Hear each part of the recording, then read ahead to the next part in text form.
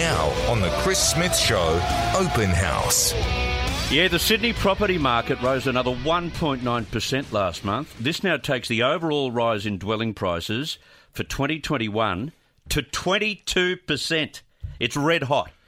As you probably know too, APRA, the banking regulator, will have seen enough. This week, they introduced measures to slow the boom, which could mean you're unable to borrow as much money as before. It's estimated it will reduce borrowing capacity for the average borrower by about 5%. So I thought we'd take a look at the impact of this new regulation and all that stuff leading up to Christmas. Property. Harris Partners, Peter O'Malley, has walked into the studio. Peter, good to have you here. Thanks, Chris. Good morning. Now, a reopening means what to the real estate industry for you? The real estate industry never really closed, so transactions were as high over the winter lockdown period as they were at any other point in the cycle. Right. So real estate agents, thankfully, for real estate agents, were largely unaffected by the lockdown. We had to do business in a different manner, so there was no on-site auctions, there was no public open houses, all inspections were one-on-one, but it still operated. Prices still rose through that period, and transaction volumes were pretty high. Okay, so 22% rise in dwelling prices for 2021, and then APRA says, well, they've seen enough. What did they do this week? They increased the serviceability buffer that home loan borrowers are allowed to borrow from 2.5% to 3%. So if the bank gave you a loan offer with a mortgage rate of 2.5%, Chris, previously that was assessed at the rate of 5%.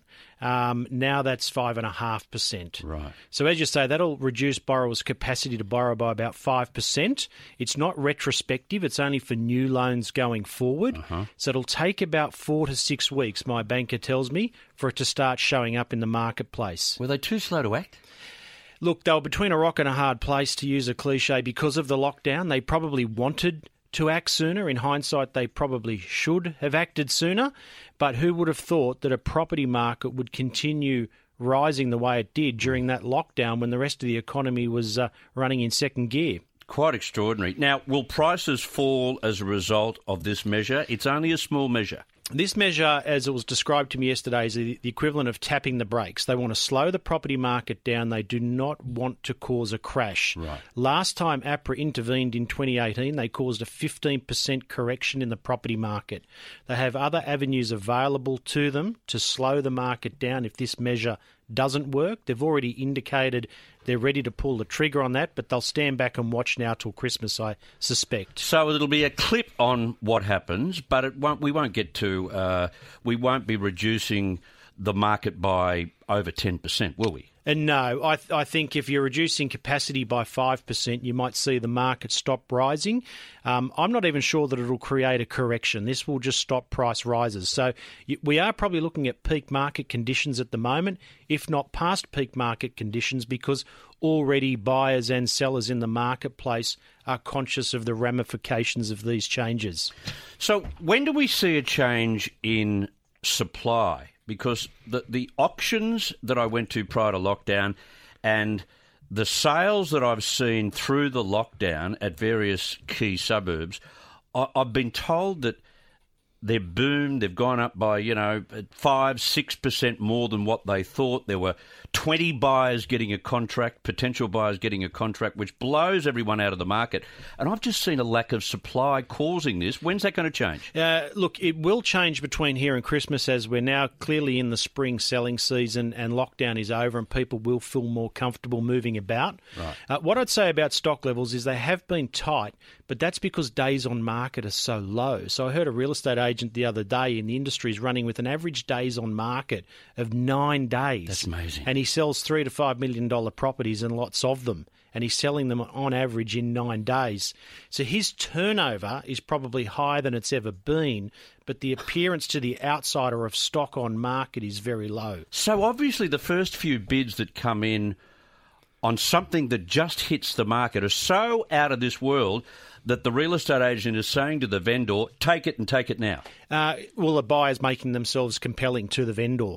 So whilst it might be week 1 to the vendor, it can be month 6 to the purchaser. And by that stage, they're absolutely fed up and they're prepared to pay overs to secure the home. Okay, this is what's been happening. All right, Will is a mortgage broker and Will wants to be part of the conversation. Go ahead, Will. Good evening, gentlemen. Look, I'm a mortgage broker and also tax accountant. Look, the assessment rate is actually 5.5 or 5.6 at the moment. It was previously assessed at 5.2 most banks, the big four like CBA, etc. But it's heading to 5.6 roughly, as if interest rate's going to be 5.6. That's how they're assessing the home loan. It's concerning and it's a dangerous time. What do you mean concerning? It's not going to put the brakes on the market, is it? Well, it's like saying it's like you've got a credit card, Chris, a $10,000 credit card on yourself.